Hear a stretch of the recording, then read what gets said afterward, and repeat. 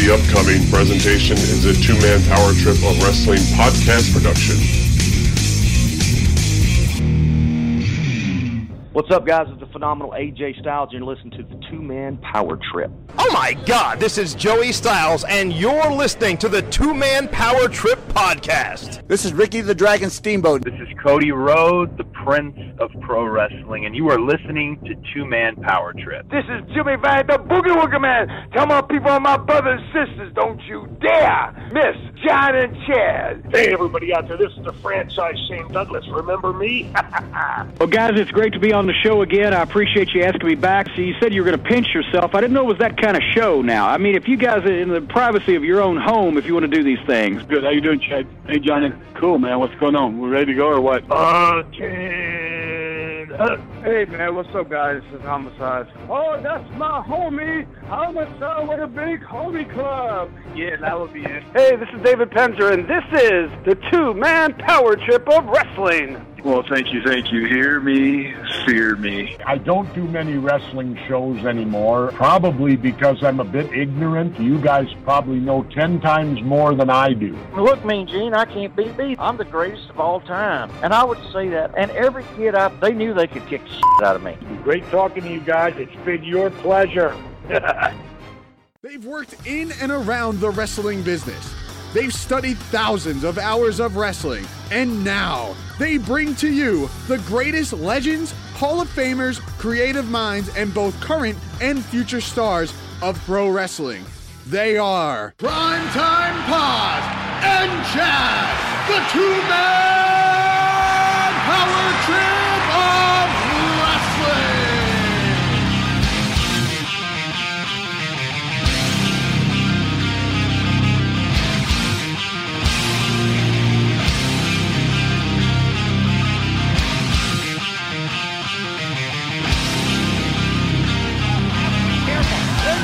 Double sledge, the Polish hammer, delivered by Putski. Remember, he's got to face Stevie Ray tonight as a representative of Hollywood Hogan. Oh, yeah. And you know that Hollywood Hogan wants to be the man to beat Goldberg. I'm sure that he's sending Stevie Ray out with special strategy for DDP. Shoots Rex King in. Oh, the Putski bomb. That's got to do it. Scott Putski just dropped Rex King right on his neck and will get the pinfall. Impressive victory for the son of Polish power, Scott Putski. It's that 1-2 combination for Scott Putski. First the double sledge, the Polish hammer, all leading to his namesake move, and the victory with the... This is the Two-Man Power Trip of Wrestling, brought to you today and powered by our good friends over at Eat Your Coffee. Stay tuned a little bit later on in the show and find out how you can energize the moment with each and every bite of an Eat Your Coffee bar. And also head on over to eatyour.coffee right now and save by using the code POWERTRIP and get a little added extra bolt into your life with some Eat Your Coffee bars right now. So let's get it rolling right here. If you didn't know by now, my name is Chad, and as always, I'm joined by my tag team partner, the one and only JP John Paz. And John, this is a big show because it's almost a wrap-up show. And bringing to you today a guest that was with us this past weekend at Markout at the Meadowlands. Another very rare interview as we feature Scott Putski on today's show. An interview that I'm very intrigued to listen to in absolute full status because I've listened to pieces of it.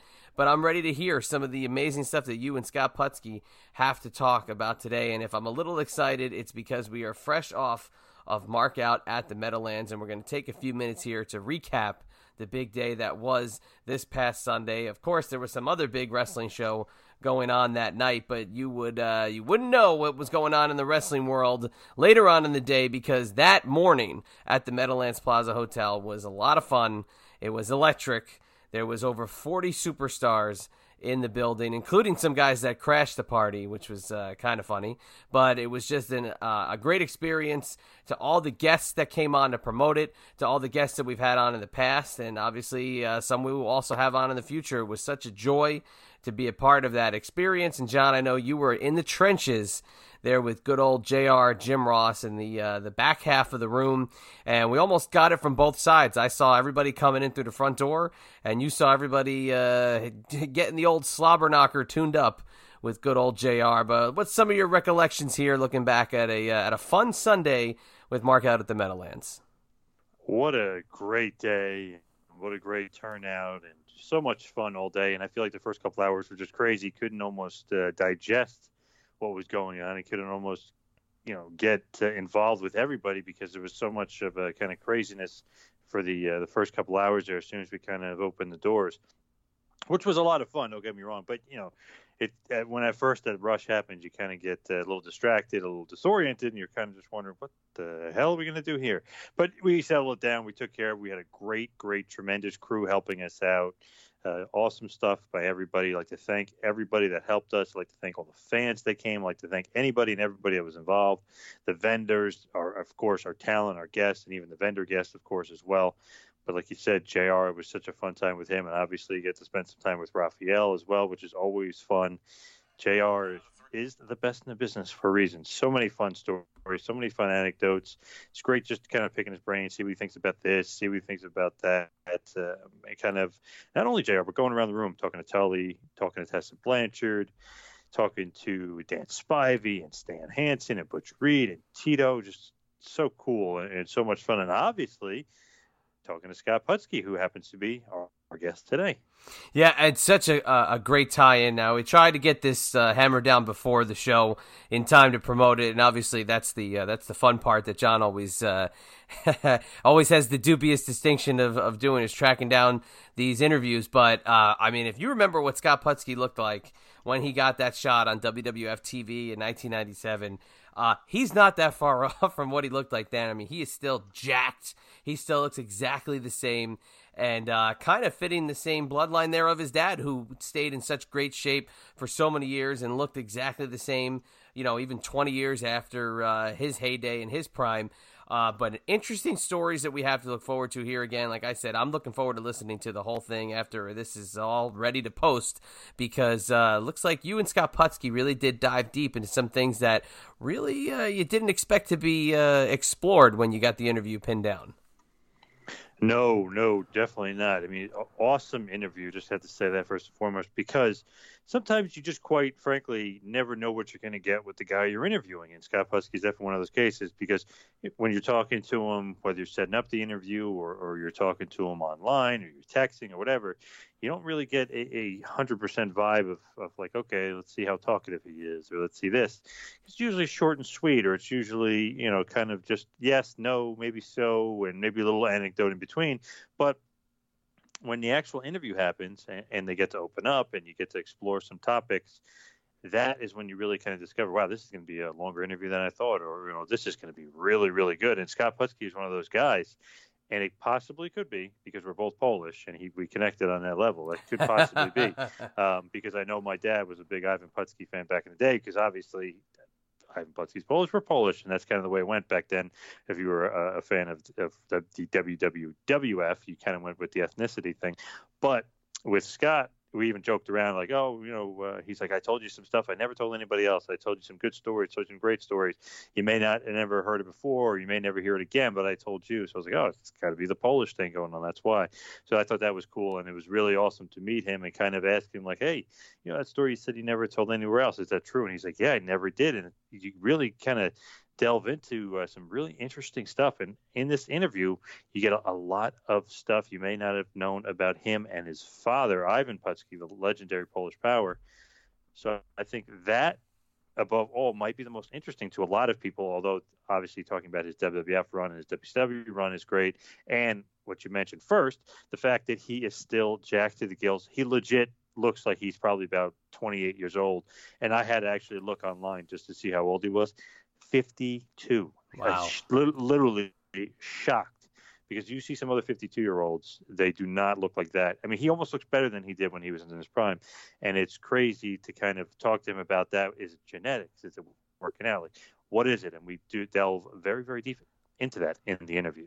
Maybe it is that Polish blood. So we're going to interview you when you turn 52 and see if you look the same, because I'm telling you, I walked by him. First time I actually walked by him, because he was wearing a hat. I didn't recognize that it was him at first. And then when I saw him sitting at the table, I was like, oh, wow. I was like, that's him? I was like, man, he looks great. And that is what is so cool about what you get into with this interview, because even though he's kind of distanced himself from the wrestling world, you know, it still always goes back to that time that he was on TV and when he did get a nice little push there for a little bit in 1997. I mean, the thing that stuck out was his physique, and it's great to see that he's still just a die-hard fitness fanatic, it looks like. So before we wrap it up here, because this is a good interview, I just want to get one more thing about Scott Putski before we wrap it up. You know, he didn't have what I would say the biggest career was in terms of years, but what was something that really did surprise you about the wrestling days of Scott Putski in this interview? Well, when we go into it, he did have a longer career than people realize. I mean, obviously you see a short stint in WWF, you see a short stint in the WCW, and you think like, oh, must have had a short career. But when you delve into it, you talk about his time in Mexico. You talk about his time in the war promotion in Japan. Obviously, he was in Global for quite a bit there. So, I mean, he's had a longer career than you maybe even realized or maybe you anticipated him having just because of those short runs in the WWF and WCW. And I think it's interesting we get into, like, he had a guaranteed contract at WCW, how he got into WCW. I think all that stuff is great and so cool. But when you get into the WWF stuff and kind of what didn't work and what did work, it's almost one of those things where we keep kind of running into this with a lot of guys where it didn't work out, so to speak, in the WWF, maybe because of Vince McMahon's hatred for all the guys that his father liked. And it's a weird thing, and we get into it, and he totally agreed with me when I said that. And I said, isn't that weird? It almost seems like anybody Vince Sr. liked, Vince Jr. doesn't. So we went through the list. Dominic DeNucci, he doesn't like him for whatever, somehow, some way. Because obviously, Chad, you know Dominic DeNucci very well. Impossible not to like. Absolutely. Bruno Sammartino, obviously they had his issues. No respect for Pedro Morales, which is utterly insane for whatever reason. Doesn't make sense to me. And obviously Ivan Putski, Vince doesn't like either. And that kind of led to the downfall of Scott Putski in the WWF, which we talk about in the interview. Yeah, I'll even throw another name on there. How about Larry Zbyszko as well? You know, he was exiled for so long, you know, and that goes back to that Bruno class, and that goes back to those guys that were on top right before Vince took control, and then obviously was just an announcer at the time. So whether or not he was shunned by some of the guys, that could be something that played in. We don't know. But I'll tell you what, if there's any aspiring authors that are listening, that is one hell of a book. That is one hell of a book subject. The guys that Vince McMahon kind of shunned, that Vince McMahon Sr. did like. So that's pretty cool that you delved into that. So let's wrap it up here. Let's get into this interview. Kind of chomping at the bit to listen to it myself. So let's get into the action, if you will. Again, if you came out to Mark Out at the Meadowlands, if you were able to join us, we really appreciate that you did that. It was an awesome day. It was a great experience. We want to thank our buddy Nick, our partner in Mark Out at the Meadowlands, for all his work and everything that he did that day, running around like a chicken with his head cut off. So it was a great effort by all. Who knows what the future would bring, but we move forward to what is next, and that is TMP TCon 3, the 35th anniversary of Jim Cornette and the Midnight Express, May 18th in Richmond, Virginia, out on Commerce Road. Head on over to tmptofwrestling.com. There you will get the link directly to Brown Paper Tickets, where you can get your tickets to join us for this Jim Cornette experience. It's going to be an interesting one, to say the least. So let's wrap it up here nice. Let's do what we do best. Let's hit you with a little bit of two-man power trip of wrestling business and get it on over to Scott Putski. Now for some TMPT business. Like us on Facebook. Follow us on Twitter at Two Man Power Trip and at Wrestling Pal. Please subscribe to us on YouTube. Also, subscribe to us on iTunes. Please leave us a review. We'd love to hear your feedback. Also, while on iTunes, check out the feed for prior legendary episodes featuring the living legend Bruno Sammartino, the late great American Dream Dusty Rhodes, the Enforcer Arn Anderson, Rey Mysterio Jr., Glenn Kane Jacobs, the phenomenal AJ Styles, lead WWE attorney Jerry McDivitt, and so many others. Also, while you're on the internet, check out ProWrestlingTees.com. Yes, that is ProWrestlingTees.com. They are your superstore for all your wrestling t-shirt needs. Check out our page, check out Tito Santana, Coco Beware, Kevin Thorne, Magnum TA, and so many others. Also, while you're on the web, check out our website, tmptofwrestling.com. And for all you Android users, please hit us up on Google Play or Player FM. And all you iOS users, please check us out on TuneIn Radio, Automatic, Spotify, and now iHeartRadio. And now, without any further ado, a former War six-man tag team champion, a former global world tag team champion, as well as a former global Texas champion and North American champion. You may know him as the Polish Prince. He is Scott Putski. Please enjoy.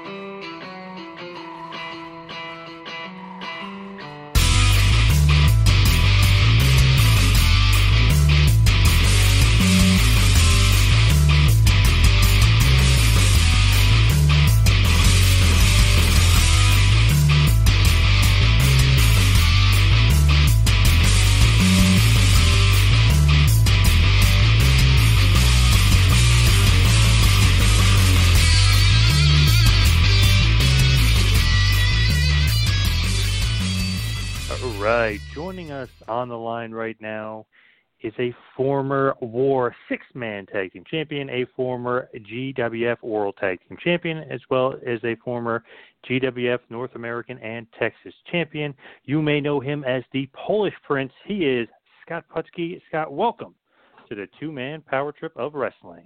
Hey, John, it's my pleasure, bro. Now, when we do, a lot of these interviews, and obviously you've been everywhere, you've done everything, but sometimes you look at the guys now and when their prime was, several years ago, you're always like, man, I want to see if this guy's still in shape. I want to see what this guy still looks like. And you still look basically almost identically the same. Is that just genetics or, what have you been doing? Because you literally look like you haven't changed or aged at all. Actually, I'm in better shape now. I mean, of course, I'm not as big. I mean, back then I was probably about 245, 250, and now I'm about 225, 230, but I'm a lot more lean. As you grow older, you learn. I learned a lot, when I was a young guy, I thought, more was better, more weight, the bigger I'd get. And, over the course of time, you learn not only, simple rules of bodybuilding, but also your body, it tells you everything that it's, wants you to do. You just got to be kind of intuitive to where you listen to it and you go from there. So I pretty much perfected my, my sensei with my body. Now, what have you been up to? Like, obviously, you still work out, you still keep in shape, but what has Scott Putski been up to? Nah, I'm just hanging out, man. I do work on cars, motorcycles. I do have a home building company with my older brother, here in the Dallas-Fort Worth area. And, just take it easy, man. Really try to work on myself and work on my family and just enjoy life. Now, obviously, you are the Polish Prince, the son of the legendary Ivan Putski. Mm-hmm. Obviously, huge, gigantic name in the wrestling business, especially where I am in the Northeast. I mean, boy, and obviously being of Polish descent, just a huge, huge name in the wrestling business. Did he always want you to get into wrestling, or maybe he didn't want you to get into wrestling? Yeah. I think I was his. I guess growing up, I was always his show pony. I have two brothers and a sister, and I was the one that kind of, was there in the front as far as athletics. I played football in college at TCU, and then I went to Houston and played with the Oilers and tore my Achilles heel in camp. And so, the next thing, just like anything else, kind of was there, so I did it and I enjoyed it. And I think honestly with the Putski name, because of all the, you're going to think it's weird, all the enemies my father made, it kind of hurt me. As far as with Vince McMahon and just different promoters and stuff that my dad, he was more of a worker's guy. He stood up for everybody, as far as pay and stuff like that. And he didn't let these promoters screw these guys over. And if he thought something, he spoke it. And that's just how, I'm like that, but I'm a little more subtle about it, more in your face,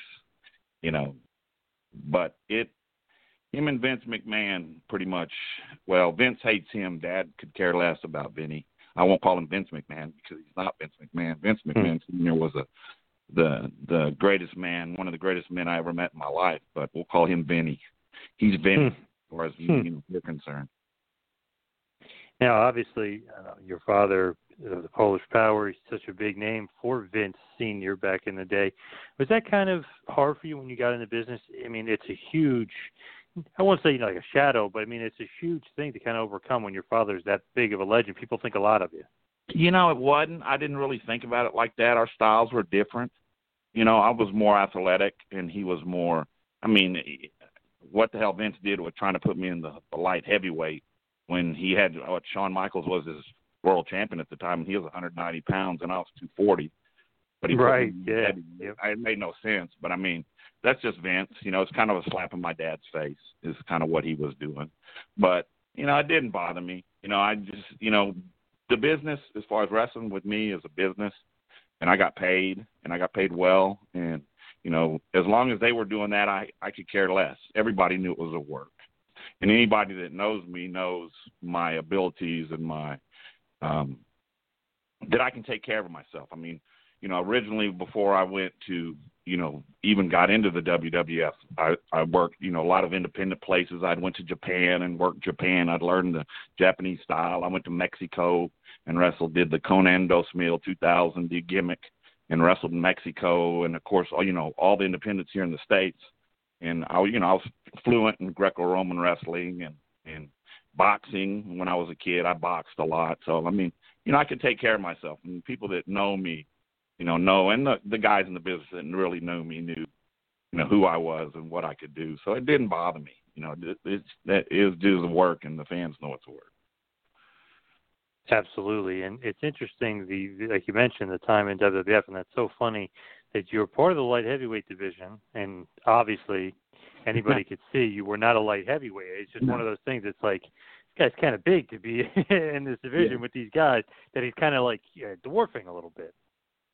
Yeah, it was a slap. You know, Vince, Dad and Superstar Billy Graham, God bless Superstar, man, I love that guy. I love him. I mean, any of you guys that follow him on Facebook, follow him. The guy's hilarious. But he's a shooter. So if you don't want to hear the truth, don't follow him.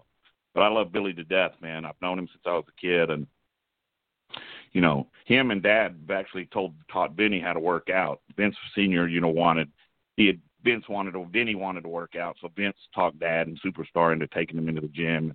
You know, they pretty much blew him up because they'd make him do their workouts and stuff. And, you know, it was just that there was a lot of animosity because Vince Sr. really loved my father. I mean, he loved him and took care of him. And, I mean, he liked a lot of people, you know, and he wasn't screwing anybody, but he really liked my dad. And back in the day when Dad was in New York, they had a place in New York, and he had a car there, you know, for us and everything. And, you know, I don't know the whole in and out, but I've heard, you know, stories and stuff, you know, about shit that happened stuff that happened between Dad and Vince. And, you know, to me, anybody that puts, you know, their what am I trying to say? Puts their ego in front of making money is a sack. They're just a sack, bro. I mean, it's, you know, it's live and let live, and let's let the best go out in front. And, you know, all this ass kissing that goes on, you see it everywhere. You know, to me, it's intolerable. And that's kind of why one of the reasons I walked away when I just walked away from it when I did, because, you know, it's like, you know, I can sit here and watch this and, you know, be disgusted with it, or I can be at home with my family and you know, take care of my son and just enjoy life, or I can sit here and listen to do this bullshit. You know, and growing up as a kid, I never really got to see my dad because he was on the road, you know, and back then, I mean, even now, but really back then, you know, they drove everywhere, and they were on the road probably 320 days a year. So he was probably only home 40-something days a year. And, you know, when I grew up, I was like, man, I'm not going to be like that to my son. So when my son was born, my son was actually born when I was in WCW. And after about a year of it, I was just like, I'm done. I don't need this. It is crazy the way the wrestling business is as far as just, you know, working on the road so much and being away. And, you know, you mentioned something about Vince Sr. loving your dad and Vince Jr. not. it's so strange that it seems to be that way, that whoever Vince Sr. liked, it almost seems like Vince Jr. automatically doesn't like. Like he had a problem with Bruno for all those years. Obviously, Vince Sr. was his boy. Pedro Morales, for God knows what reason. You know what I mean? Superstar for no reason. Yep. I mean, it's so weird, right? It just almost doesn't make sense. Well, it's his insecurity. You know, Vince didn't know his dad growing up. And you know, when I don't know if you know the whole story, the true story about Vince and his son, but, you know, look into it if you don't. He was with his mom, and then I believe he was North Carolina, and obviously his dad was up north running the WWF. Yeah. WWF. Yes. Triple WF. Yes. And he was in military school, got kicked out of military school, right? And then he ended up, I guess, living with his dad for a while, and then he kind of caught on to the wrestling business, and the rest is history. There's more to it. Dig deeper. That's all I'm going to say. Okay. All right. That is something I'd love to do. Anyway, I'd love to do that. But yeah, with that, you know, and that's irrelevant to me. I could care less. But the thing is, you know, wrestling has just transpired. I mean, it's evolved into a comedy show, man. I mean, it's basically, you know, most of those guys, you know, God bless them, man. And if they can make money doing it, you know, God bless anybody that can do it. But, I mean, it's a bunch of high school kids looking that you know, you see in everyday life. You can see people of their caliber or better walking in a mall in any city in the United States. You know, back when Dad did it and you know, back in those days, those guys were freaks, man. I mean, these guys they were legitimate characters.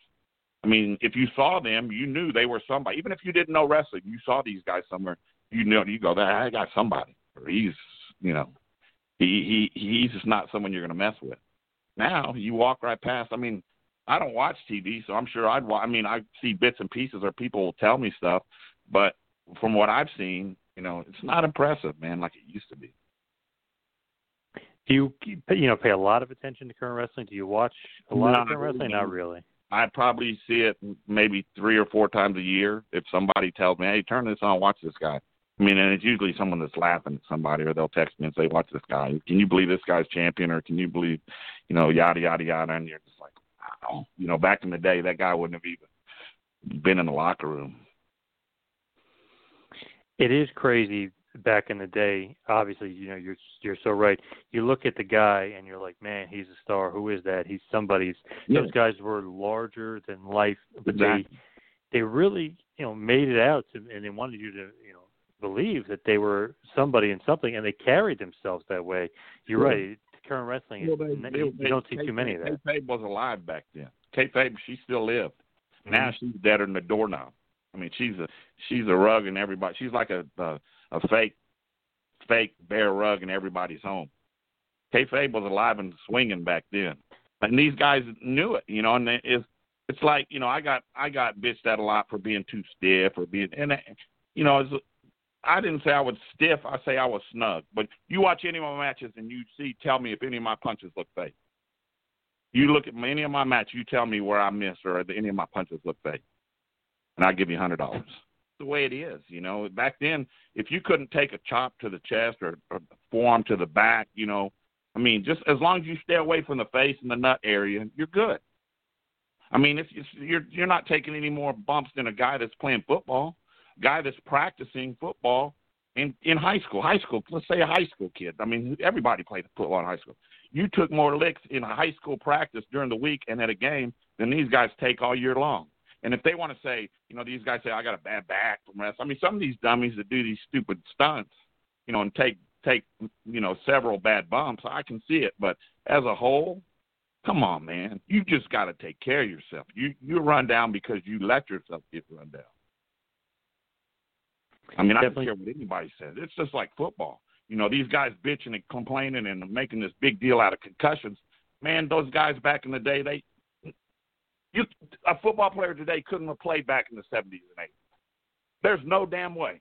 I mean, Ben Roethlisberger maybe, but anybody else in the NFL couldn't have played back in the 80s. You take Earl Campbell, you take Walter Payton, you take Eric Dickerson, You put them in today's offense, these guys are going to run for 1,000 yards a year, every year. Because they were tough, man, and they were used to it. Now our society has become so weak. It's become so weak.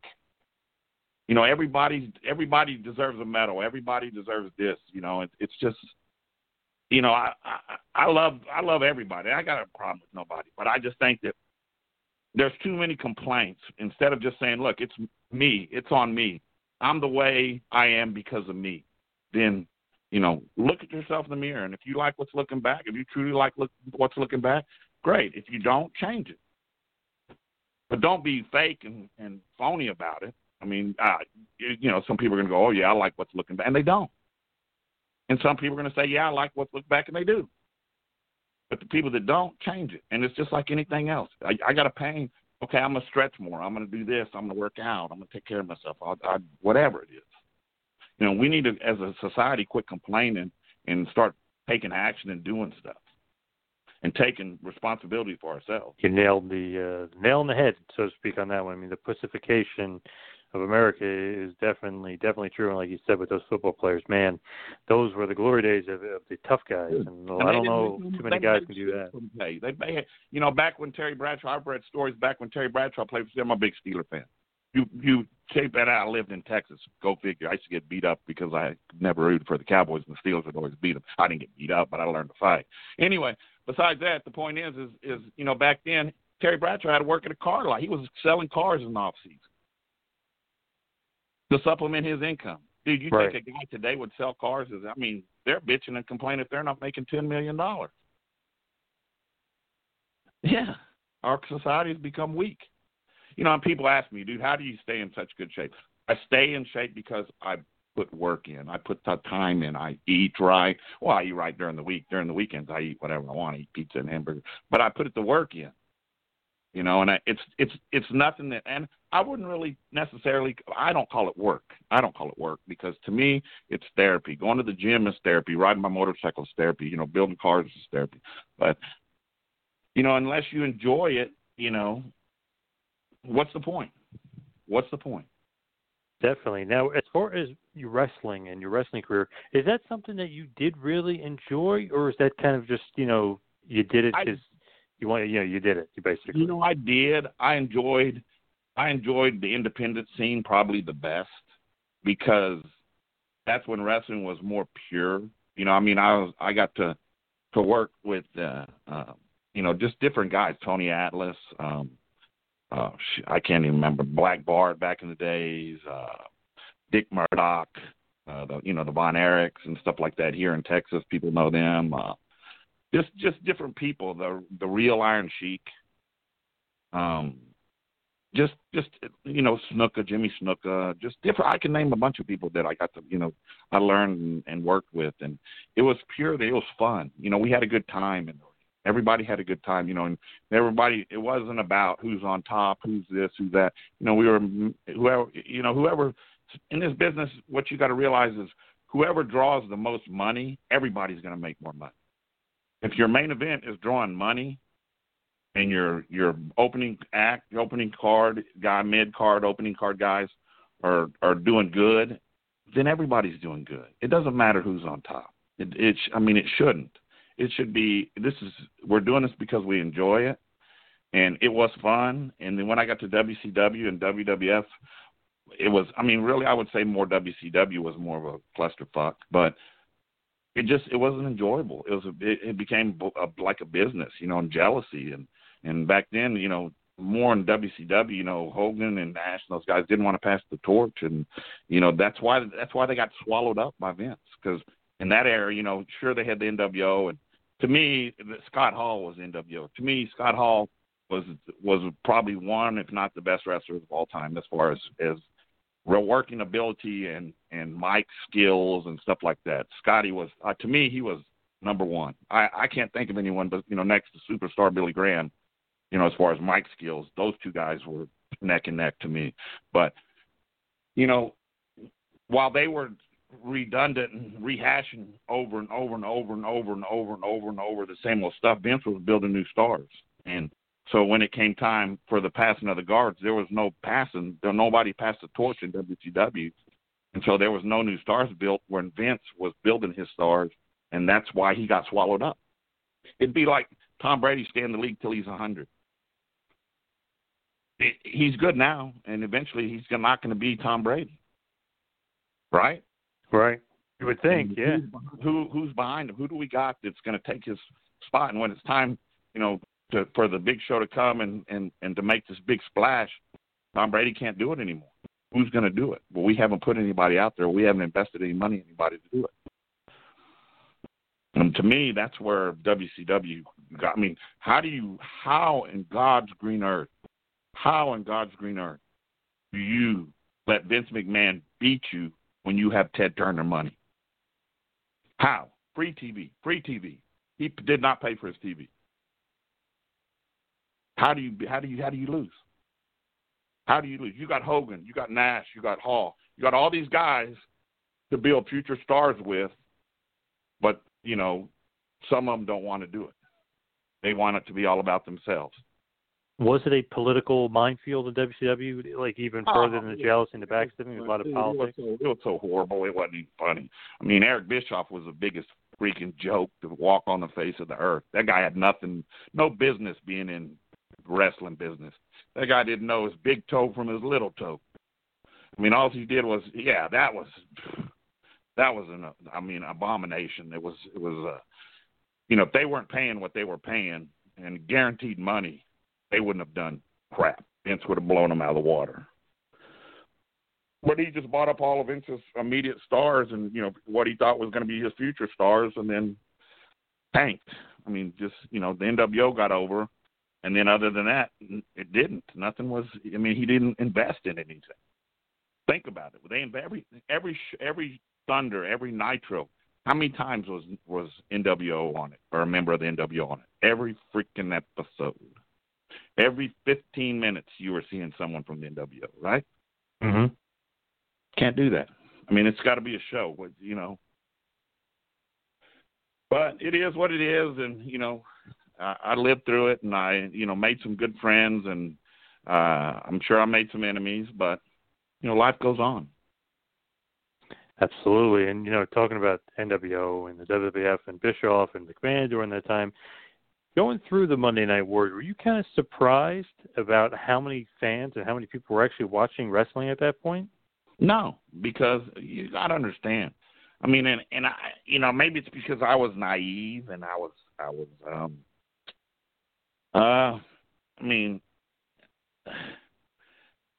grew up in the business, so I was blessed enough to grow up and have people like, my father, Bruno Sammartino, Andre the Giant. I mean, you think of all these living legends. I met them. I mean, I was around them all my life as a child. Arnold Schwarzenegger. I mean, we would go to Venice. Dad was in World's Strongest Man. John Cole played with the Steelers. Matusak. Remember Matusak played with the Oakland Raiders. Went to the beach and hung out with him, and he threw us around in the thing. Remember John Matusak? Mm-hmm. Yep.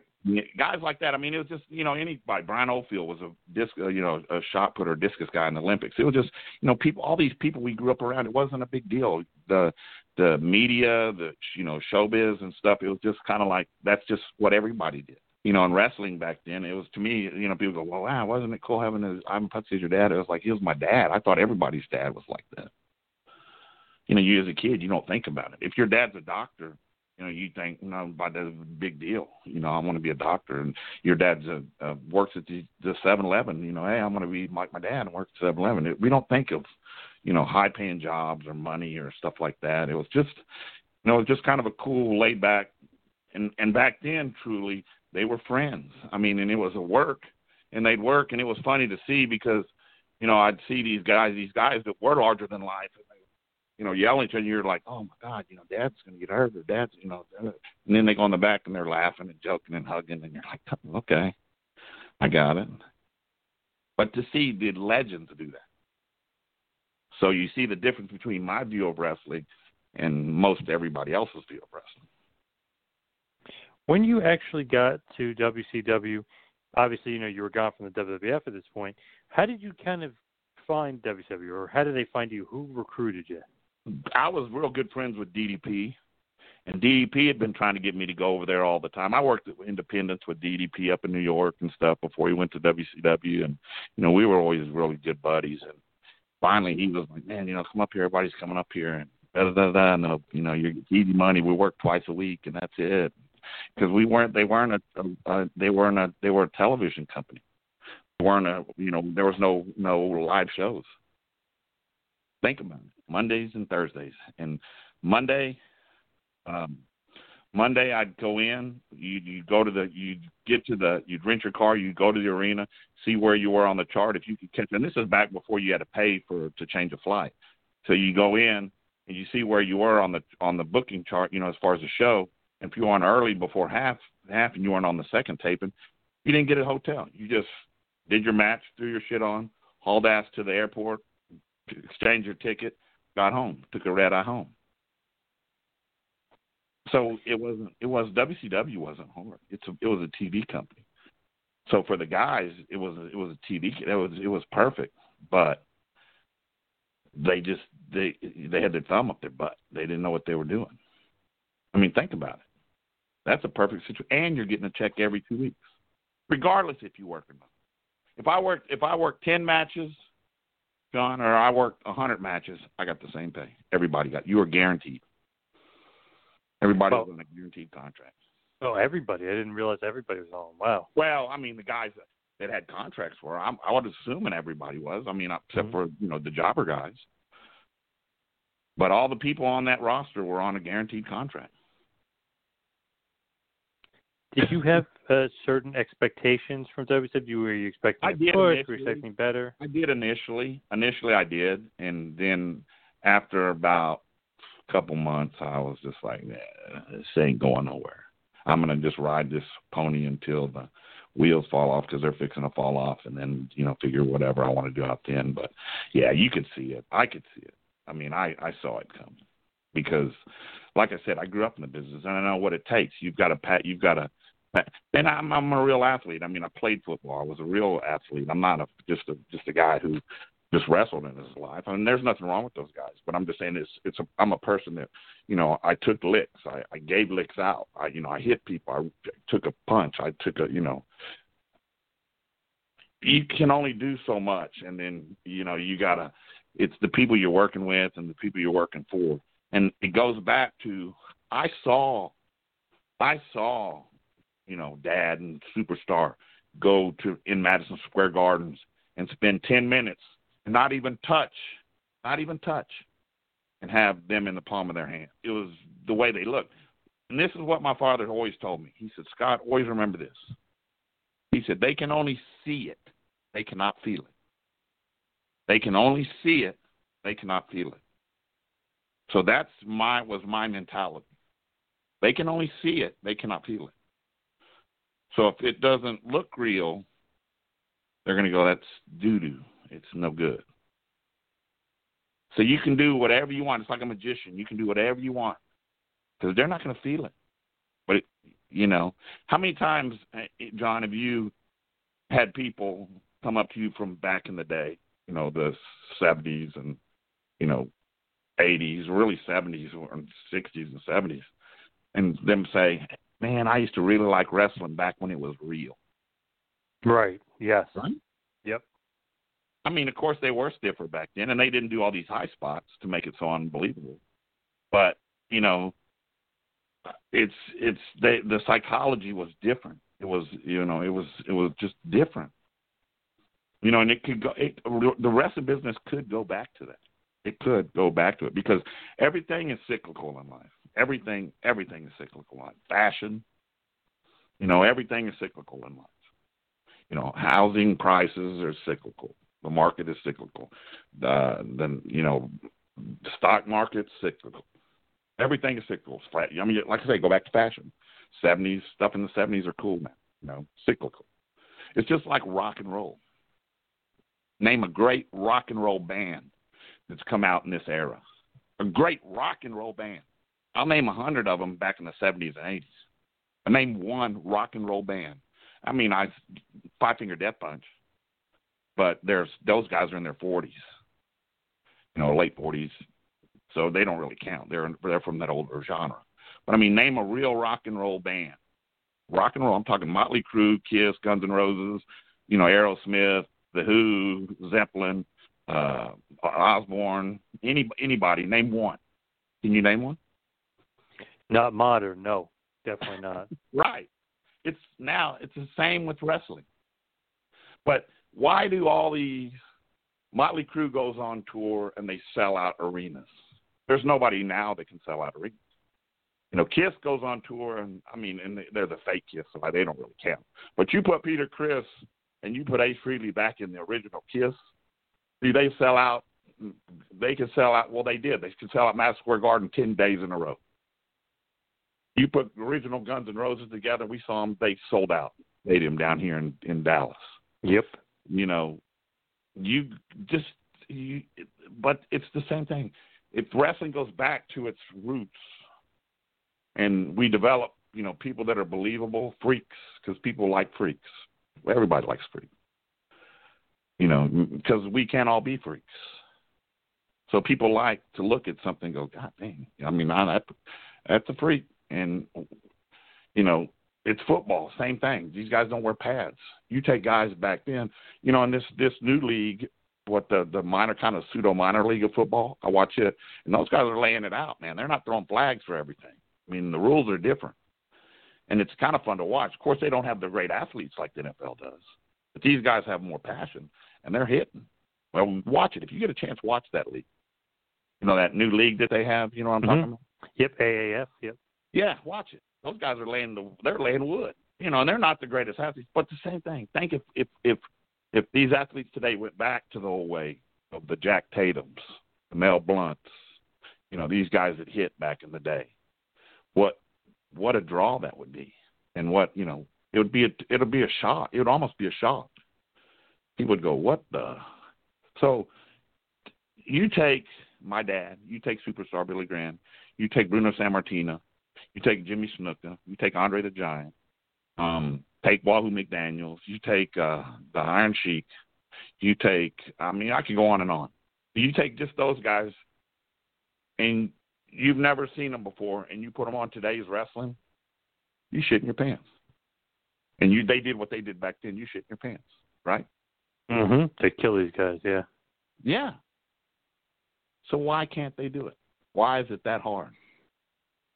Why is it that hard? Vince McMahon, you supposedly can buy anybody. That hard. It's not rocket science. People want to believe so bad. People want to believe that wrestling is real so bad. But you're feeding them doo-doo. You're feeding them stuff that's so off the wall ridiculous. There's no way they're going to believe. It's comical. It's funny. People laugh at it. The majority of people laugh at wrestling today. In MMA and UFC, they've taken over and killed the, wrestling. Dana White's just knocked wrestling out the caboose. That's why, his guys can't even survive in wrestling, in MMA. Anyone that goes to MMA gets shit beat out. But the point is his stuff is, so they draw. They draw. And the MMA and UFC is nothing more than what the old wrestling used to be. A pseudo shoot. Right? Right. And they took those old school fans with them, apparently, because now they're all watching MMA. Too, because the kids like that. The only people watching wrestling are, I'm not going to say anyway. But the point is the kids love it. And, MMA and UFC, it's fun to watch. I said the day the guy crawls up on top of the octagon and does a moonsault, the day I turn it off. And that day will probably come, which, unfortunately. But right now, MMA and UFC is killing wrestling because it's real and people believe. Well, actually, I've seen a few guys in UFC do the moonsault, but that was after they knocked the guy out. Right. Then they would do the moonsault. I'm saying in a match. Yeah, I know. Yeah. You're right. That's funny. Yeah, but I'm saying in a match, or do of something. Course. Yeah, but something. Yeah. Yep.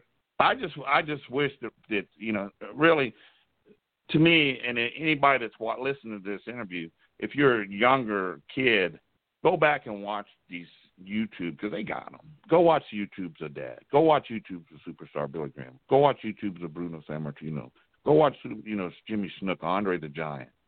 I mean, it's enjoyable. You enjoy watching it. It's just something that it's like, wow, that was happening all the time. And these poor kids, it's just like football. Go back and watch it. My son watches all these old football, and he's into Motley Crue and all the thing. And he said, Dad, I wish I'd have grown up in your era. I wish I'd have grown up in your era. Yeah, it was quite the era. I mean, you can't really touch a lot of those guys. And, you're saying those kind of old school guys and that kind of, toughness.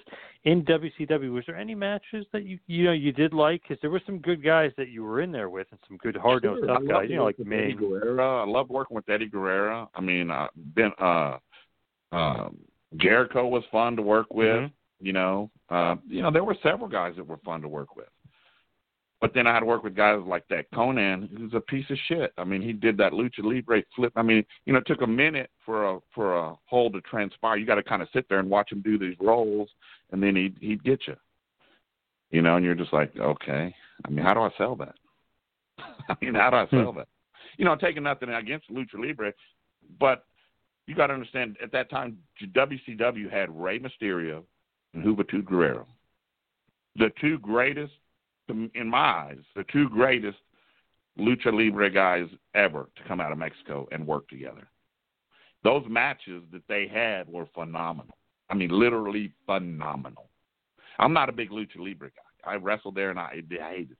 But to watch those, go back and watch those old tapes of Ray and Hoovy, and it blows you away. But you couldn't have that every match. So these guys trying to duplicate and replicate that, these Americans trying to replicate that now, do these high-risk moves, and no way are you even close. It's not even close. Go back and watch the matches between Ray and Hoovy, and it'll blow your mind. But once you've seen that, then anything less it's subpar. And so, same thing with me, growing up seeing wrestling. If you didn't do it that way and it wasn't done like that, then it was subpar.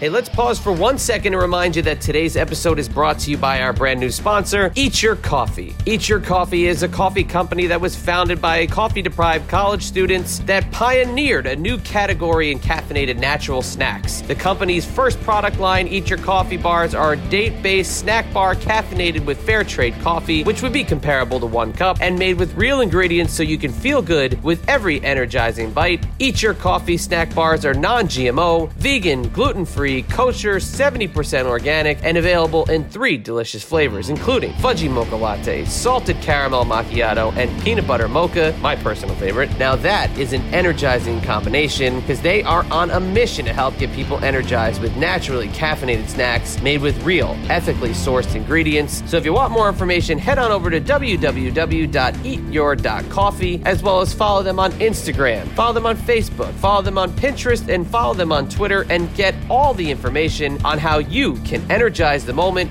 with Eat Your Coffee bars. You mentioned Mexico. Obviously, you were in CMLL for a little bit, and as we said, you were Conan 2000, that gimmick. Mm-hmm. You didn't like that style. That style doesn't seem to fit you. Was that just because, maybe the money was good or the money was right or they kind of recruited you down there? I love the people. I absolutely love Mexico. I wanted to move there. I loved it, but then the peso dropped and, the economy wasn't really good. I mean, the people are some of the most fantastic people in the world. I love the culture. I love everything about Mexico. That's why I go there all the time. I mean, I'm always in Cabo San Lucas or Cozumel or Cancun, mostly Cabo now because I just really love it there. But it was a stepping stone for me. It's like I want to learn before I want to do everything before I go to the big show, before I go to Vince or before At the time it was Vince, that's all it was. But before I go to WWF, I want to go and learn and just experience everything there is to experience in this business. And I did. I mean, luckily I got the opportunity to. So, and working in War was fun. And Tenryu was the booker at the time, and I loved it. The guys there were great. I got to work with Backlund and Sapinski, Warlord. Loved it. It was fun. But it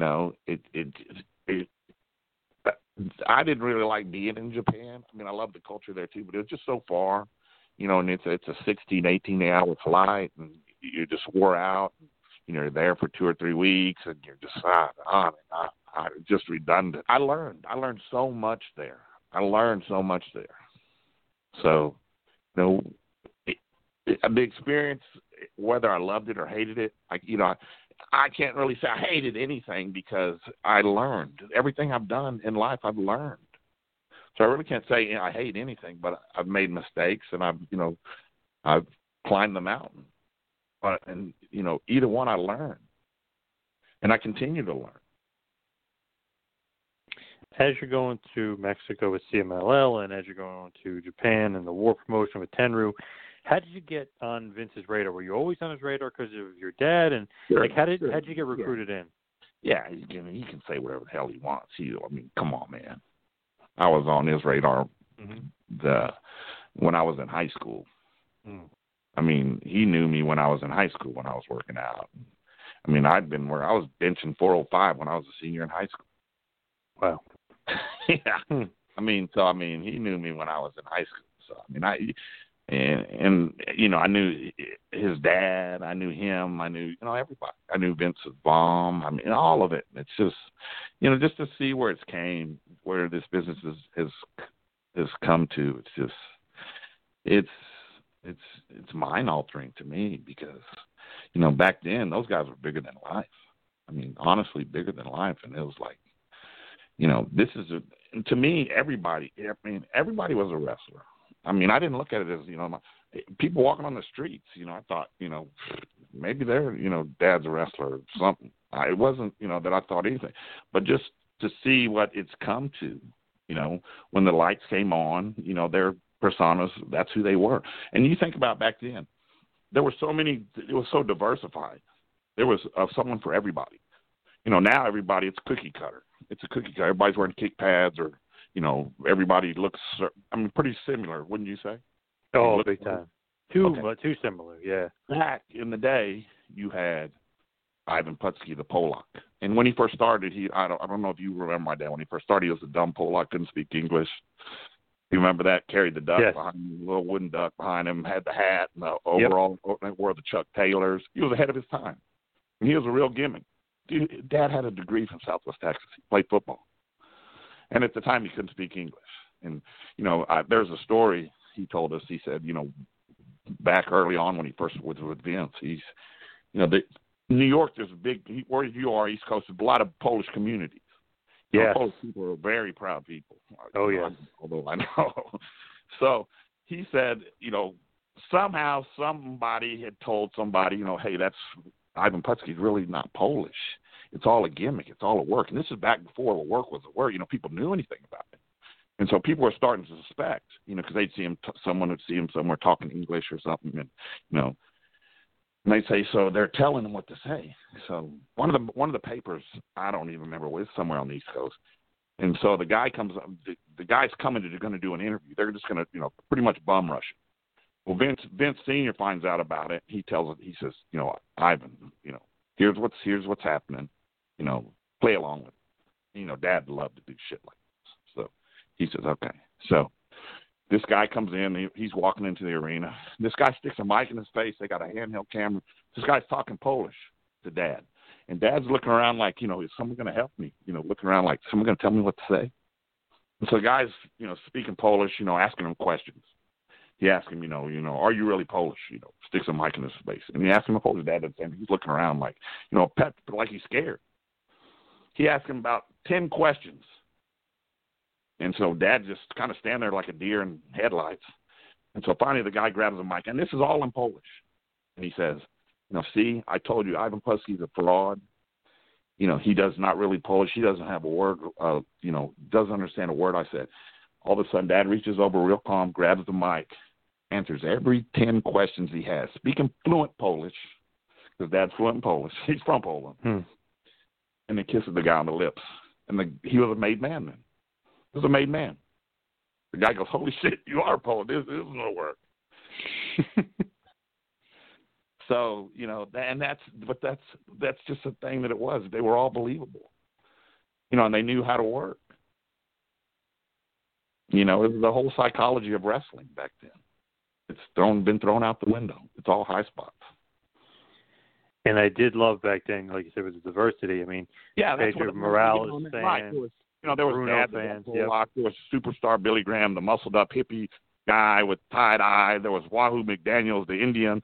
There was Iron Sheik, the Iranian, the Cowboy. You know, you go on and on. Jimmy Snuka, the Hawaiian, the Samoans. You know, they had the Samoans. They had, you know, Bruno Sammartino, the Italian, you know, guy. The, you know, Andre the Giant, the Freak. You know, and it just they had something for everybody. There was no two that were like. And then when they came in, I remember my dad was really upset when they brought that Igor guy in. I don't know where that came from, but Dad was. I mean, they were on two different planes, and they tried to, you know, work them together. It just didn't work out. But the whole thing is there was somebody for someone different. You know, everybody had, whether you were ethnicity, there was a guy for you. Now everybody's the same. I mean, there's two or three gimmicks, and that's it. As far as you, obviously, you know, you're talking about your dad and MSG, big time. Obviously, you would wrestle there a lot, but big time to you. With Superstar, they headlined a few times. So you being at MSG, you eventually heading to WWE, was that kind of cool, or did you not really register with you that you were wrestling in the same building? Neat, you know, because I was in the Mecca, man. I was at the Mecca of wrestling right then. I mean, the first time I walked out there, that was crazy, man. I mean, it was almost like walking out in the Super Bowl. It's like, dude, I made it. You know, all this stuff that I've worked for has come to a head tonight, and I'm here. Now, when you get there, obviously, you know, you're there, maybe tryout matches, so to speak. Mm-hmm. Did they give you a contract initially, or did they really make you do that whole tryout match process, that kind of thing? Yeah, they made me try. I mean, I guess you could call it a tryout. I don't know what you call it. I mean, I knew I was going to go. Did I have a second thought? No. I mean, I knew I would go, you know, but I didn't know the level of hatred that Vince had for my father. I mean, I had no idea. You know, I had no idea. You know, and you know, when the dragon rears his ugly head, you start to see reality. You're just like, what? You know, that's why, you know, I say because of, and not trying to sound arrogant or anything, but because of my look and my athleticism, I think I would have probably done better had I not been Ivan Putski's son and had that name. It's weird the way that kind of worked out. It usually works out, you think, you know, in your favor. Like, well, in NFL it does. NFL it does. I mean, tons of guys in the NFL that aren't shit that are there because their dads are Hall of Famers. And there's guys that aren't. But I mean, the point is it should be, you know, your father worked so hard and gave his everything he had, gave his life, man. I mean, I didn't see my father. I didn't see my dad growing up. But he gave wrestling every bit of himself, and then you're going to try to shit on me? I mean, because of some animosity you had between you and your father? I don't get it. But everybody's got to look, you know, going back to what I said before, everybody's got to look themselves in the mirror. I don't think Vince McMahon likes what's looking back. You know, I don't think he likes what's looking back. Honestly, if truth be told, I mean, I wouldn't. There's no way I'd like what's looking back. I mean, physically, he looks like shit. But I mean, all the stuff that he's done as a person, I mean, I would see devil horns and a devil tail and everything else looking. You know, I'm okay with myself. I like what's looking back, and I work and continue and try to, you know, myself. I try to, you know, every day. It's like I try to say, okay, I'm gonna try to some way be better. Whether it's being nicer to somebody, you know, and we all have our downfalls, and we all have our demons, and we all have everything. But every day you can wake up and you can be better at something. Like I said, whether it's simply just being a little nicer to somebody. Right. You know, it doesn't have to be physical. I mean, it can. But every day it's not going to be physical. It's going to be mental. It's going to be, you know, whatever it is. But every day you should wake up and try to be better. And, like, you know, like what's looking back in the mirror when you look in the mirror. And if you honestly don't change it, my God, we can all change. There's no way we can, we don't have to stay the way we are. And people say genetics. It's. I mean, there's some truth to it. But do you think I would look the way I looked if I just said, okay, I got these genetics and I'm just going to walk around and I'm going to look like this? No. And my son's really built too, and it's just like, people go, oh, well, your dad. No, my son did the work. My son put in the work to look like that. I put in the work to look like, my dad didn't put in the work. He kind of told me a little bit, taught me stuff, but I put in the work. Everybody who's anybody has to put in their own work. But, sure, some people are more advanced because then they're taught better, and that's the key is knowledge. Knowledge is king, bro. Knowledge is king. That's why we started this interview with, I've learned so much over the years, and I've evolved into this person that I am, but it's knowledge. Without knowledge, and you can have all the genetics you want, you're going to look like shit. Right? Yeah, definitely. And I think genetics does help as long as you do the work, because obviously you and your father are just tremendous shape. If you want to look up, pro wrestlers, what wrestlers should look like, you and your father would definitely, be towards the top of that list as far as how you should carry yourself. That's a compliment to me. To me, that's an extreme compliment. Anybody that says that is a compliment, because I put in the work, and and it's not because I'm, vanity or anything like that. It's therapy to me, man. Going to the gym is therapy to me. I work out with my family. I do stuff, and it's therapy. It's therapy to me. Get on my bike and just sit in the road is therapy to me. It's just like I forget about everything. I don't, there's nothing else. I'm just focused on this, and it's therapy. As far as you and your father, obviously your dad, when you're in the WWF, comes and kind of comes to your aid when you're feuding with Brian Christopher, and then Brian Christopher brings his father along. Obviously, he was there as a commentator, but brings him along to the feud, and it's kind of you and your dad against Brian Christopher and his father.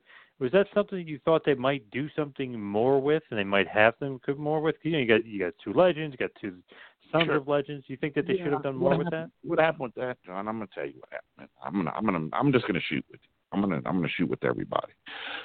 Me and my dad don't get along. Me and my dad don't get along. My dad could care less about anybody but himself. And I'm just going to tell you like it is. The man, he's self-centered. And I tell, this is the analogy that I tell people. Someone wants to come along and say, one of you two's got to die.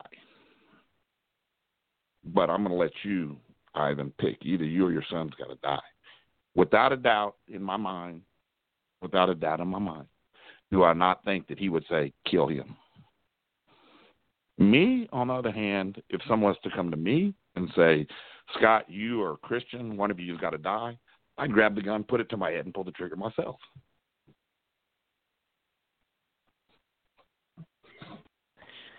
Now, why is that with you and your father?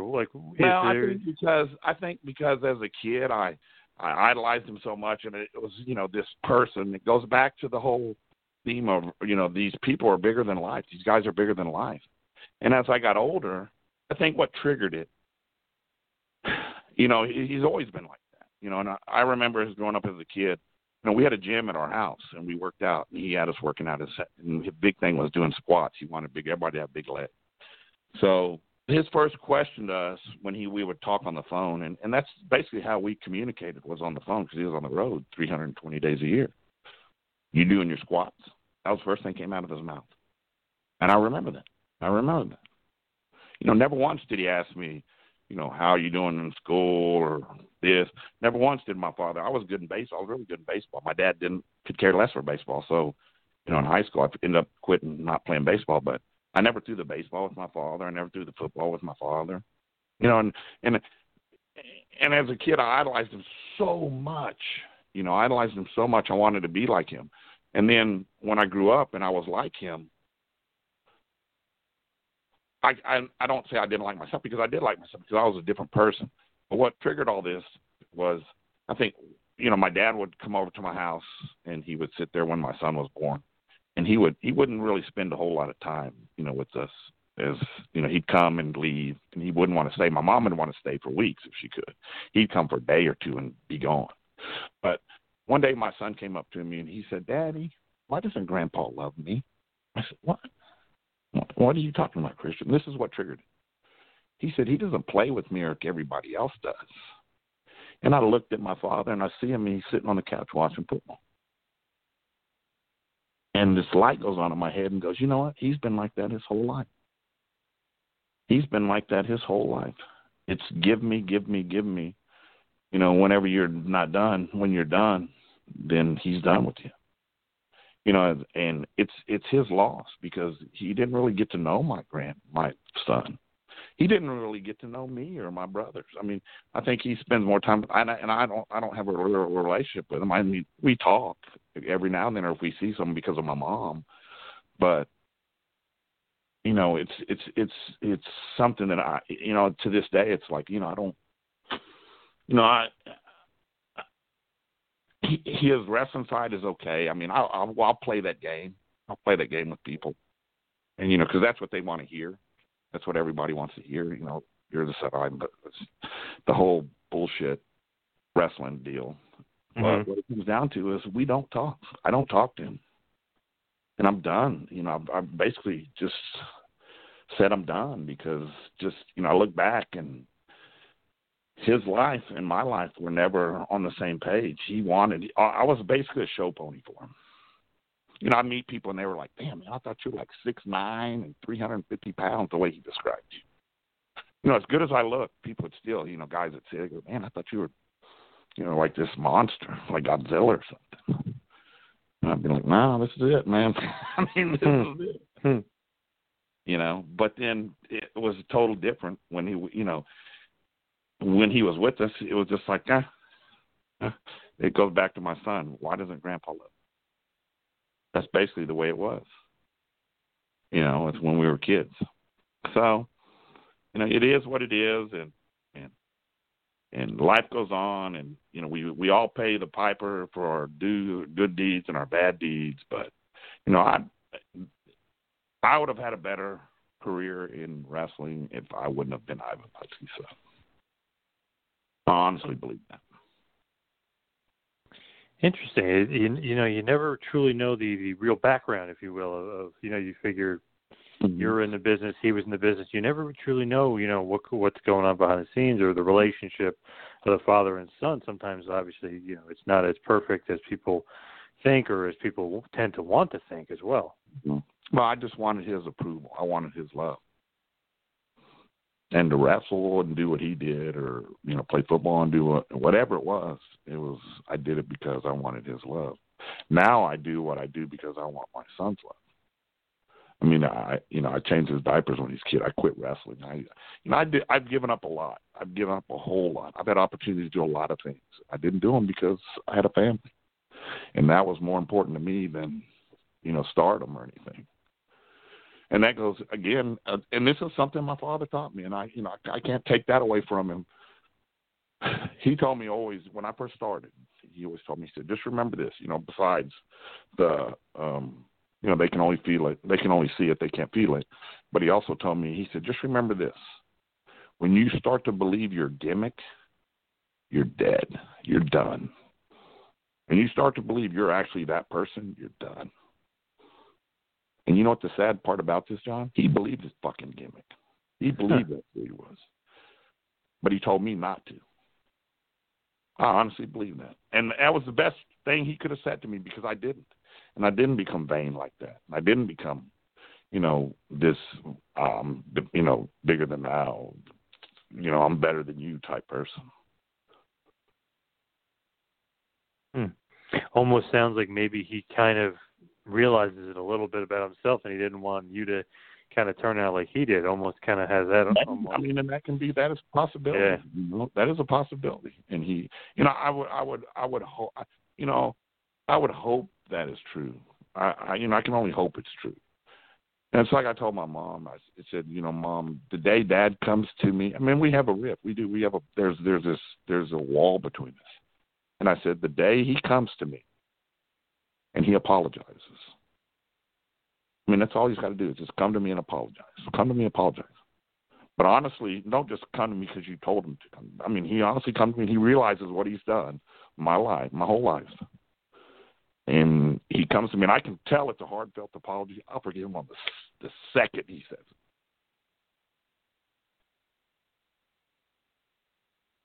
I mean, the second he said it, it would forgive him. Everything would be forgotten. And you know what she says? What? He won't do it because he doesn't think he's done anything wrong. I mean, as a man, you see that. You can see that. I mean, just me telling you this story, you can see. I mean, you understand what I'm saying, right? Absolutely. Yep. You have children. Yes. Okay. Think of your son saying that to you. Or at least your wife going to you and saying, this is how your son feels. And you looking back and you go, you know, he's right. He's right. The difference between me and my dad is I crawled through shit for my son. He wouldn't crawl through nothing for me. He'd take. And like with the Brian Christopher thing and the Jerry Lawler deal, Vince came to us and said, what do y'all want to do? And he's like, well, and he goes, we want to put Scott over, you know, we're going to try to get him over and do this, yada, yada. And so, you know, what they were really going to do is put the heat on Dad, and then we were going to, you know, which would have made sense, right? I mean, back and forth. And he didn't want to do it. He just wanted, you know, that if you watch the match, he had came in for the end, really. That's it. That's all he came in for. I mean, he put himself over is what he did. And, I mean, you could see both sides were disgusted. Everybody was like, except for him. I mean, except for him. And I guess that's kind of when Vince was like, we're not going to kind of I believe so. I go forward. Kind of he's kill still him. the same Ivan Putski. He's not going to change. He'll be hard to work with. That's honestly what I believe. But it goes back to it is what it is.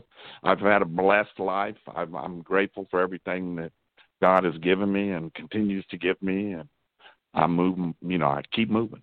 And I keep moving. And I, you know, if my story helps anybody or my story, you know, inspires anybody, then I'm happy. One person, it inspires one. If I can help one person, I'm happy.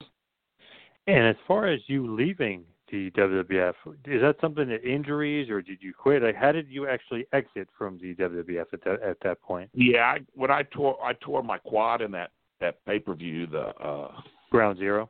Yeah, Brian was going to do a plancha, and I'd asked him. I said, you know, where he dived through the ropes, the little plancha thing. I said, bro, have you done this before? You know, because you know I was doing the little flips and stuff. You know, I was a lot more athletic than him. And so I guess he was trying to get over better. And he said, yeah, you know, and you watch that tape. He dives over the ropes, and he turns, and he's going to land on his back. He's going to break his back.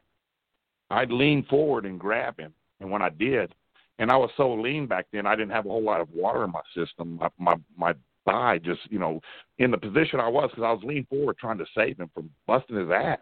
You know, now I should have just let him crash and break his fucking back. But that's just, you know, your instinct is, oh, shit. And so I lean forward, and I do, and when I catch him and then pull him up, my leg's in a weird position, and it just tore that outer and inner quad. And so I hit the ground, and, you know, I didn't feel it. I just felt something weird, you know. And so I start to get up, and my kneecap pops up, and I'm like, oh, shit. You know, now you're in a panic mode. So I pull my knee, and I push it back down. It pops, and I'm like, okay. So I pull my knee pad up, and I start to get up, and I see my muscle rolling up. I'm like, oh, shit. You know, so I basically just sat there and panicked. And just, you know, oh, fuck, you know, what I do. You know, the athlete in me wants to get up and go, but your body won't move. I mean, there's no way I could possibly. I've torn the inner and outer quad. So, you know, it ended like it did. And, but I'm going to tell you this, Iron Sheik, I call him Sheiky Baby. Iron Sheik was with me from point 1 to point 2. From when we left the arena, he got in the ambulance with me and rode all the way to the hospital with me.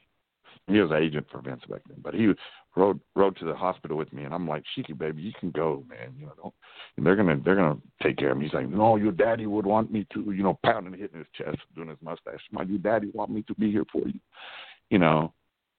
So in a sense, he was more of a dad for me than my own freaking father was. I mean, the people around me, the guys, treated me better than my own father was.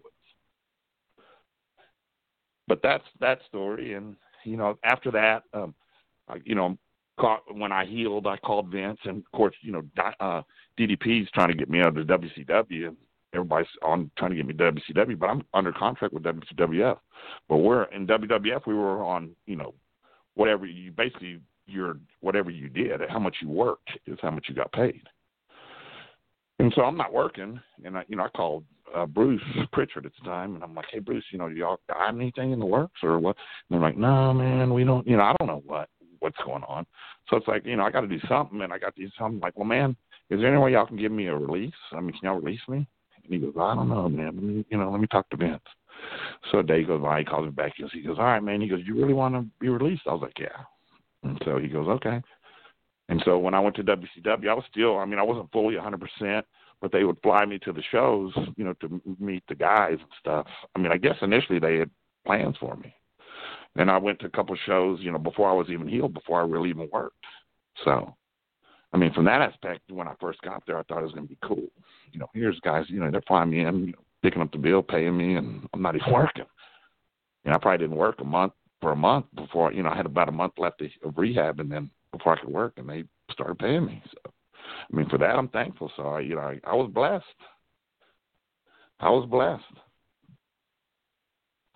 That is great because, WWF not paying you. You go to WCW, you get a guaranteed deal. Even when you're not working, you get paid. It's pretty great. Right.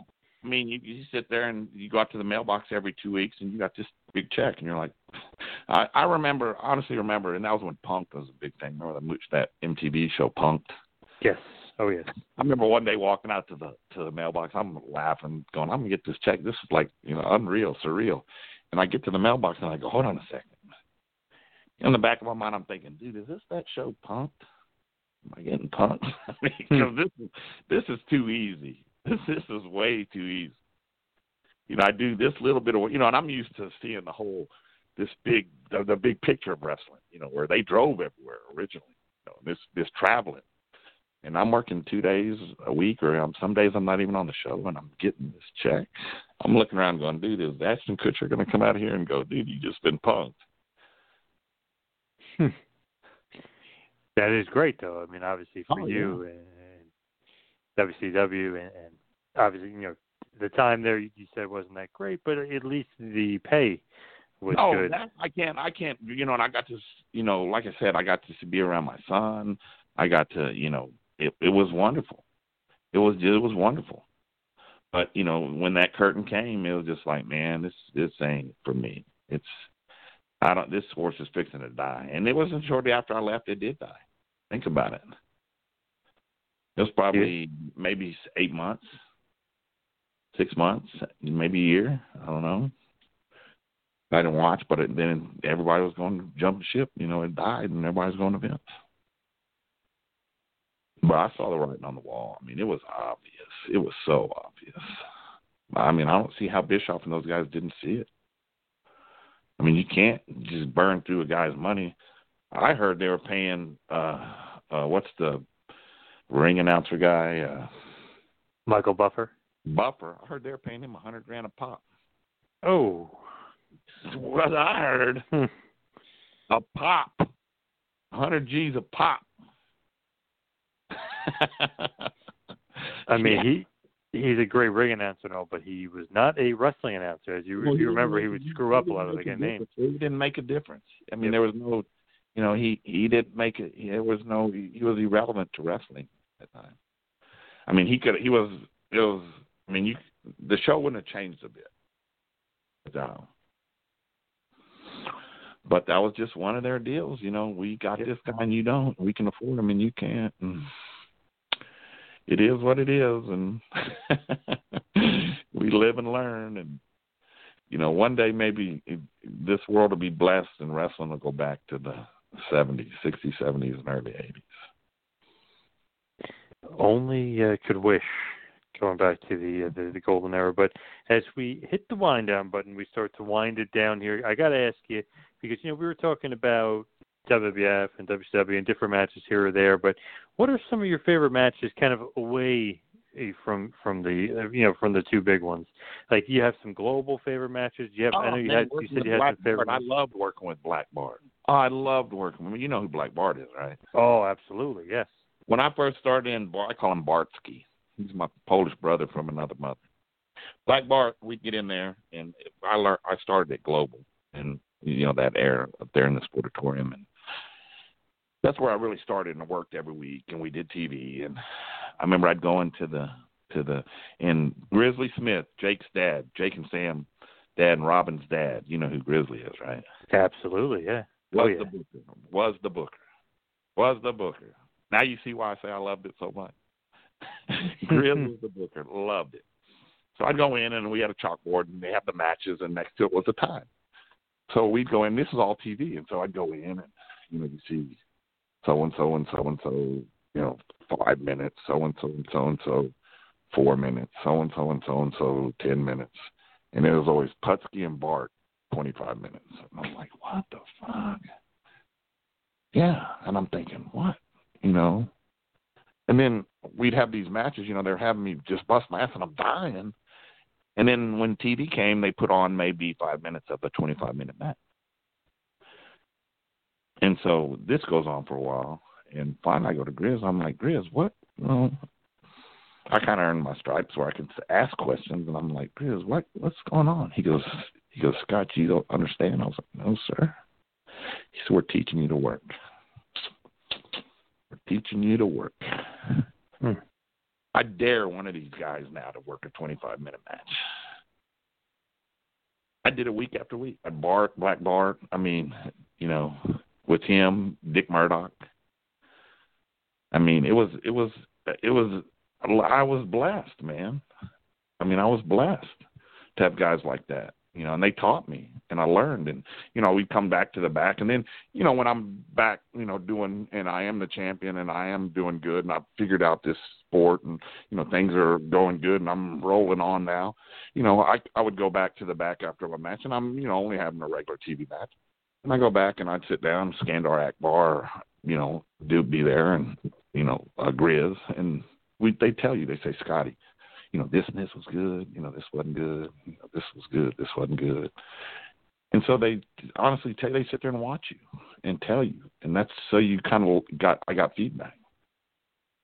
And I loved it. I loved it. The guys were everybody was just, I think that, there was older guys and younger guys, but the younger guys were working, trying to make a name for themselves. The older guys got it. They were like, we're trying to make some money here. We're trying to make some money. And we'll make it by any means necessary. I don't care if I got to put this kid over. It's work. But they understood it. And guys like Black Bart, I love him. I can't tell you how much I love that guy. And how much that guy himself taught me. Just him alone. Just working with him. I feel like there's so many underrated guys from Global or that Dallas, Texas area. It's crazy. John Tatum comes to mind. Rod Price comes to mind. Rod Price. I had great matches with Rod Price. I don't know if you remember Rod. Oh, yeah. Stud. Yeah, loved working with Rod. We were both stiff on each other, so we'd laugh. And then eventually we teamed up. The thing was when Global, whenever they stripped me of my belt, and I went to Japan, and they didn't want me to go to Japan. But I was like, man, I got to go to Japan. It's an opportunity of a lifetime. I got to go. And so they were telling me, well, you may not have a job when you get back. Okay, well, I'm going to go ahead and go. So I went, and I came back, and so then they were going to punish me. And so you know how they punished me? They made me heel. I loved it. What are you talking about? Dude, I love being a heel. I absolutely love being a heel. I'm a heel by nature in the ring. Yep. I loved it. And, then they figured out, okay, well, he'll get over as a heel. So, but that's how they were going to punish me initially, by making me heel. We're going to make you heel. I'm like, okay. It's all the work, but it's kind of fun being a bad guy. Was Global one of those leagues that you kind of wish, obviously they were on national because they were on ESPN for a while, but is that one of those promotions you kind of wish flourished a little bit more because you had so much fun down there? They just got some some investors, guys that got in on it, and I'm not going to name any names, and you probably don't know these people anyway because they're local, but they got in on it and tried to push shit down people's throats, and Grizz ended up leaving, and just, just different things happened, and it just kind of, people started leaving. It went from there. But I think under the right guidance, or if it would have kept, that train would have kept moving forward, it would have been like ECW was. It would have been the ECW on a bigger scale because they were national television. But I think it would have been like that right off the bat. I mean, it was heading that way. Not the hardcore shit like that. I mean, that was ridiculous. But still, you look at the Texas, all these matches ECW is doing. Paulie, he stole all that shit from Texas. Street fight match. There was Texas street fight match. That was back when Dad was there. They'd wear, boots tucked in, blue jeans, tape their fist, carry whatever they want out there. Cage matches, chain matches, bull rope matches. They had all kinds of barbed wire matches, funks. They had all that here early, and that was in the 70s. A lot of that real hardcore stuff came from Texas. Oh, yeah, definitely. But I honestly think under the right guy, or if they would have just left it alone and let that train keep moving, I think Global would have done really well. I think it would have done really well. I think it would have been because they would have stayed that with Grizz and those guys. They would have stayed that niche. They would have stayed that old school. You weren't going to change Grizz, and where'd Jake learn it from? Everybody, Jake's a genius. I mean, mentally, not physically, but mentally, as far as psychologically in the ring, he's a genius. Where do you think he learned it from? From Grizz. Grizz he knew what people wanted to see, and he gave it to them. As far as Eddie Gilbert being there as well, was he a part of booking at all, or was he kind of a mind down there? That's when it started going downhill, when Pedicino and them came in, if you noticed. I don't know if you noticed. Yeah, Joe Pedicino, yep. Yeah, when Pedicino and Gilbert and them came in, it kind of just. But that was that way the money guys here were trying to change it, and if it's not broke, don't fix it. It wasn't broke; it was doing well. But you get people in people's ear. Hey, I know this guy. I can bring him in. We can get this. And you didn't have broke product. You didn't need fixing. It was doing great. It was doing great. They should have left it like that. But yeah, that was kind of the transition, kind of when it started. Kind of the train started going downhill. I'm not going to necessarily say Eddie did it. He didn't. But the people after him and the people after them and the people after them, and it just slowly everybody jumped ship, and then that was it. Do you think if you didn't get hurt from football, do you think you would have went to wrestling eventually, or do you think you would have just tried to stick it out with football as long as you could? I think I would have played football. I don't think I would have went into wrestling. I don't think for a second I would. I think I would have. I mean, I love football. I loved it. I mean, I absolutely loved it. I think I would have, if I could have stayed healthy and played till I was content. I don't think and I didn't need wrestling. No, I wouldn't have, because I think I would have seen the big picture. At that point, I would have seen the big picture, and I was like, look, I don't need this. I don't need this financially. I don't, I wouldn't have got into wrestling. Do you have any regrets as far as wrestling goes, as far as the business? No, I wouldn't necessarily say any regrets, because like I said, I've, from all the mistakes that I've made and all the, all the bad things and good things that have happened, I've learned. I mean, I lived a life that, not many people can say they lived, and I learned what not to do, and I learned what to do, and I learned, I can't really say, the only thing I can say is the only regret, and this, honest to God, the only regret I have is entering wrestling as Ivan Putskison under that name. Because I think other than that, you take that name out of it, and you just put me as a person in my own character, whatever you want to do. We can do whatever you want to do. Think of whatever character you want to put in. I'd have flourished. Because I wouldn't have carried nobody's baggage. I wouldn't have had to carry nobody's baggage. It would have been me. Yeah, this is me. You're getting me. You're not getting this baggage over here. Ivan Putski. You're getting me. Take me and show me and tell me what you want me to do. And I'd have done it. Now, as far as your legacy in the business, when people kind of look back at Scott Putski, look back at the Polish Prince, what do you think they're going to say? What is that stamp that you leave behind on the business? You got your naysayers. You got all, these smart marks, what they want to call themselves. You're going to have haters. You're going to have people that love you. I don't know. I mean, it's up to whoever, everybody's got opinions, and opinions are like assholes. Everybody's got one. I personally don't care what people think about me. I can tell you, though, whenever I step in that ring, I gave you everything I had every time. I mean, to the point where I hurt myself. But people say negative things. People say good, positive things. God bless the people that say positive things, love you to death.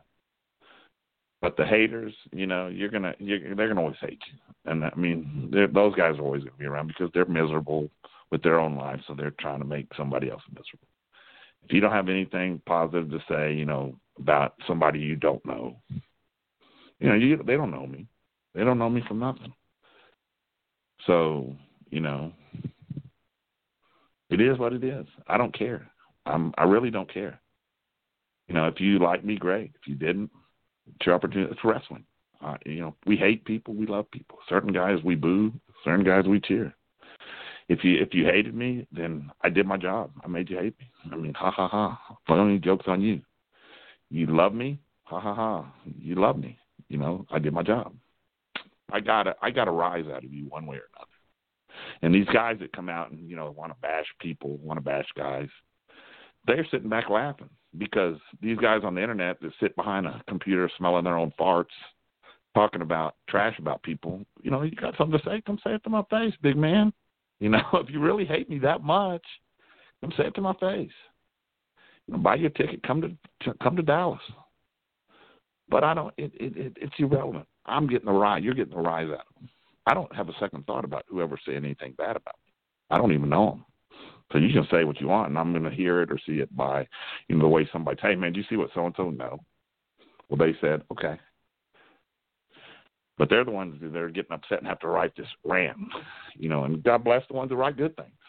That's what I did it for, was to entertain people. If I entertained you, I'm glad. I'm happy, and I, love you to death. If I didn't, sorry, I tried. As far as social media or anything like that, do you have any plugs or anything you'd like to kind of get out there? I know Facebook, obviously, you use, but do you have any other, social media or anywhere you want the fans to kind of connect with you? I'm not big into social media, man. I just never really got into it. I just, it's kind of a, on again, off again thing with me. It's just, if I got something to say, I'll say it. If I don't, I won't. But it's something I never really got big into. I've always been a pretty private person. I'll throw stuff out there, but as far as someone knowing, the people that are closest to me know me, and the people that are not, know of me. And I just kind of keep it at that. Is there anywhere would you like the fans to kind of contact you, or you prefer like to, kind of stay in the background, if you will? If they want to contact me, they can contact me by Facebook. Scott Putski Benarski. That's really the only thing I every now and then jump on and listen to. I don't get on Instagram on some. I'm on Instagram some, but as far as anything, Twitter and FaceTime, whatever the hell the shit these kids do nowadays. There's so many new things coming down the pipe. My son told me, hey, Dad, I'm on. I'm just like, okay. Never heard of it. It was like, it's like, they're on some big supersonic roller coaster, and I'm still on, Star Wars.